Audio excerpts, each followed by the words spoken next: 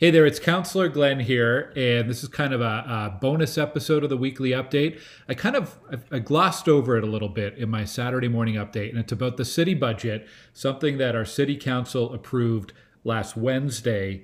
It's really important and not something that I want to gloss over. So I've shared some of this information on my website, but I wanted to do a quick episode of our YouTube update, Facebook update, and podcast update as well. So last week, City Council approved the 2022 budget.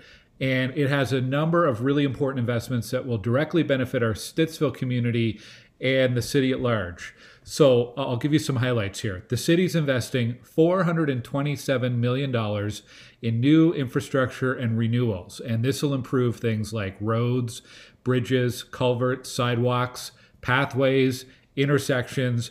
What we're doing is we're closing a funding gap that was left from previous councils, and it's left a lot of our infrastructure in poor shape across the city. In Stittsville, some of that money will go towards road resurfacing, repaving on Abbott Street between Ybor and Stittsville, Maine, on Hoban Street between Kyle and Carp, so finishing a project that was started last year, I believe. Replacement of a pathway bridge over Pool Creek behind Beach Fern, a new sidewalk on Renshaw. These are just some of the improvements planned. And there's also a number of rural roads around Stittsville that are going to be upgraded as well. There's money to improve the Terry Fox and Cope intersection. There's money for intersection improvements at Hazeldean and Mantra. This is a new street kind of near the Red Bradley Craig Farm across from Value Village. And we should also see shovels in the ground for the next phase of Robert Grant Avenue from Abbott to Hazeldean Road. This will be paid out of a future budget year, so it doesn't appear in this year's budget, but it is something on the plans for capital improvement. So that's really important for our community. There's money for parks and recreation, like improvements at Cardell Rec and Johnny Leroux Arena. There's $1.1 million for a new park called Silas Bradley Park in South Stittsville. And there's $50,000 for a cricket pitch at Bradley Commons Park. And I've got more information about these projects, some others that are underway on my website as well. Citywide, though, is really where I wanted to highlight some things that you might not have heard about. There's some really important investment in a number of health and social programs. For example, affordable housing. This budget will see an investment in 2022 of $17 million for affordable housing. And if you add up what council has spent over the 4-year term, it adds to over $68 million in municipal funding for affordable and supportive housing. That's more than any other previous council. And we're using that money to leverage grants from the provincial and federal government as well. For example, last year, we had confirmation of a $54 million investment from the Government of Canada for something called the Rapid Housing Initiative. We also have a program providing up to $1 million for a number of local landlords to make improvements to their existing rental stock, just to increase the supply of affordable rental units in Ottawa. And all of these are really important because we have a housing crisis right now in Ottawa with more than 10,000 people on a wait list for affordable housing. So this is going to fund over 500 new affordable housing units in 2022 alone. We're also contributing $27 million to nonprofit social services agencies in Ottawa. That's the largest increase to the community funding framework in 15 years in the city. And this supports social services, the social services sector, and communities that are the most marginalized in Ottawa, which is even more important during the pandemic. For Ottawa Public Health, obviously a lot of attention there. We've approved a budget of $123 million. That includes $41.5 million for COVID-19. Now, pandemic costs, things like the vaccine clinics, special school public health nurses, and contact tracers, those are all covered by the province. The regular public health programs, though, are split between the province and the city. So the province picks up 70% and the city picks up 30%.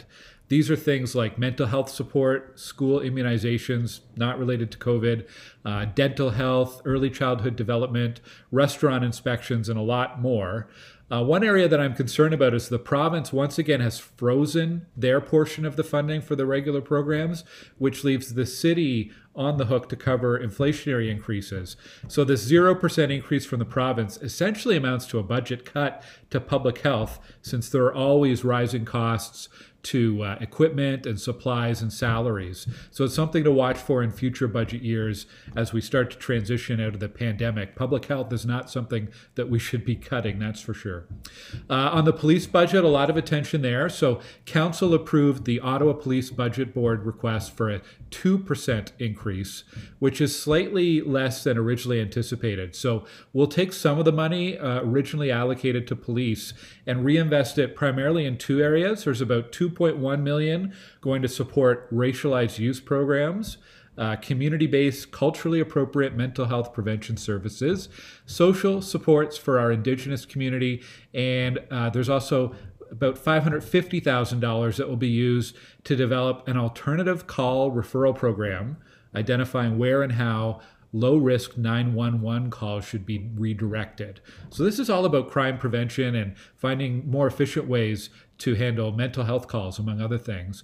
And despite this reduction, the Chief of Police, Chief Slowly, has committed to no police layoffs in 2022. In fact, the police will be offering additional sworn officers next year. And I know that's important to people in Stittsville who have concerns about traffic safety and neighborhood safety here. On transit, we have frozen the Equipass for low-income residents and the Community Pass for the Ontario Disability Support Program at 2018 rates. So we've frozen those for now since 2018, and we're providing new this year 2,000 free transit passes to emergency shelters for the use of their clients. We did approve a fare increase of about $3 on a regular adult bus pass, but it won't come into effect until at least 1 month after all 15 trains are back in service. And also, as part of the transit budget, we are investing in 74 new battery electric buses in 2022, and that's part of our overall strategy to reduce municipal greenhouse gas emissions. The last thing I wanted to highlight citywide was for local businesses, where we're implementing a 15% tax discount for small businesses. The full discount will be phased in two parts, 7.5% this year, in 2022 rather, and 7.5% the year after in 2023. And that'll help about 10,000 small businesses. It's a permanent tax cut that's really going to help a segment of our economy that's really struggling through this pandemic. Overall, I can say this is a very good budget for our city and a very good budget for our Stittsville community. We've targeted investments in local projects and in major city initiatives that address the most pressing social and health needs. And doing all this, we've kept taxes under control. There's a modest increase of 3% per year. For the average homeowner, that's about $120 a year. As a city, we can't run deficits like the provincial or federal government, so we have to come up with a balanced budget. And it's never an easy thing to do in a growing city with so many pressing needs, but it's especially difficult to do when you consider how this pandemic has put so much stress and change in our city services. So this is actually the last budget that we've done in this term of council, because there's an election next year. So we've already begun to talk about what that 2023 budget will look like. I want to thank residents who provided their feedback for 2022 and really encourage everyone, if you have any ideas, feedback, suggestions, or questions, contact me at any time. It's something that maybe gets down in the weeds and is a little technical sometimes, but I always enjoy the chats I have with residents about the city budget and how we pay for things and how we can do things better at the city. So thank you for watching, and you can find more information about all of this on my website at glengower.ca. Take care. See you.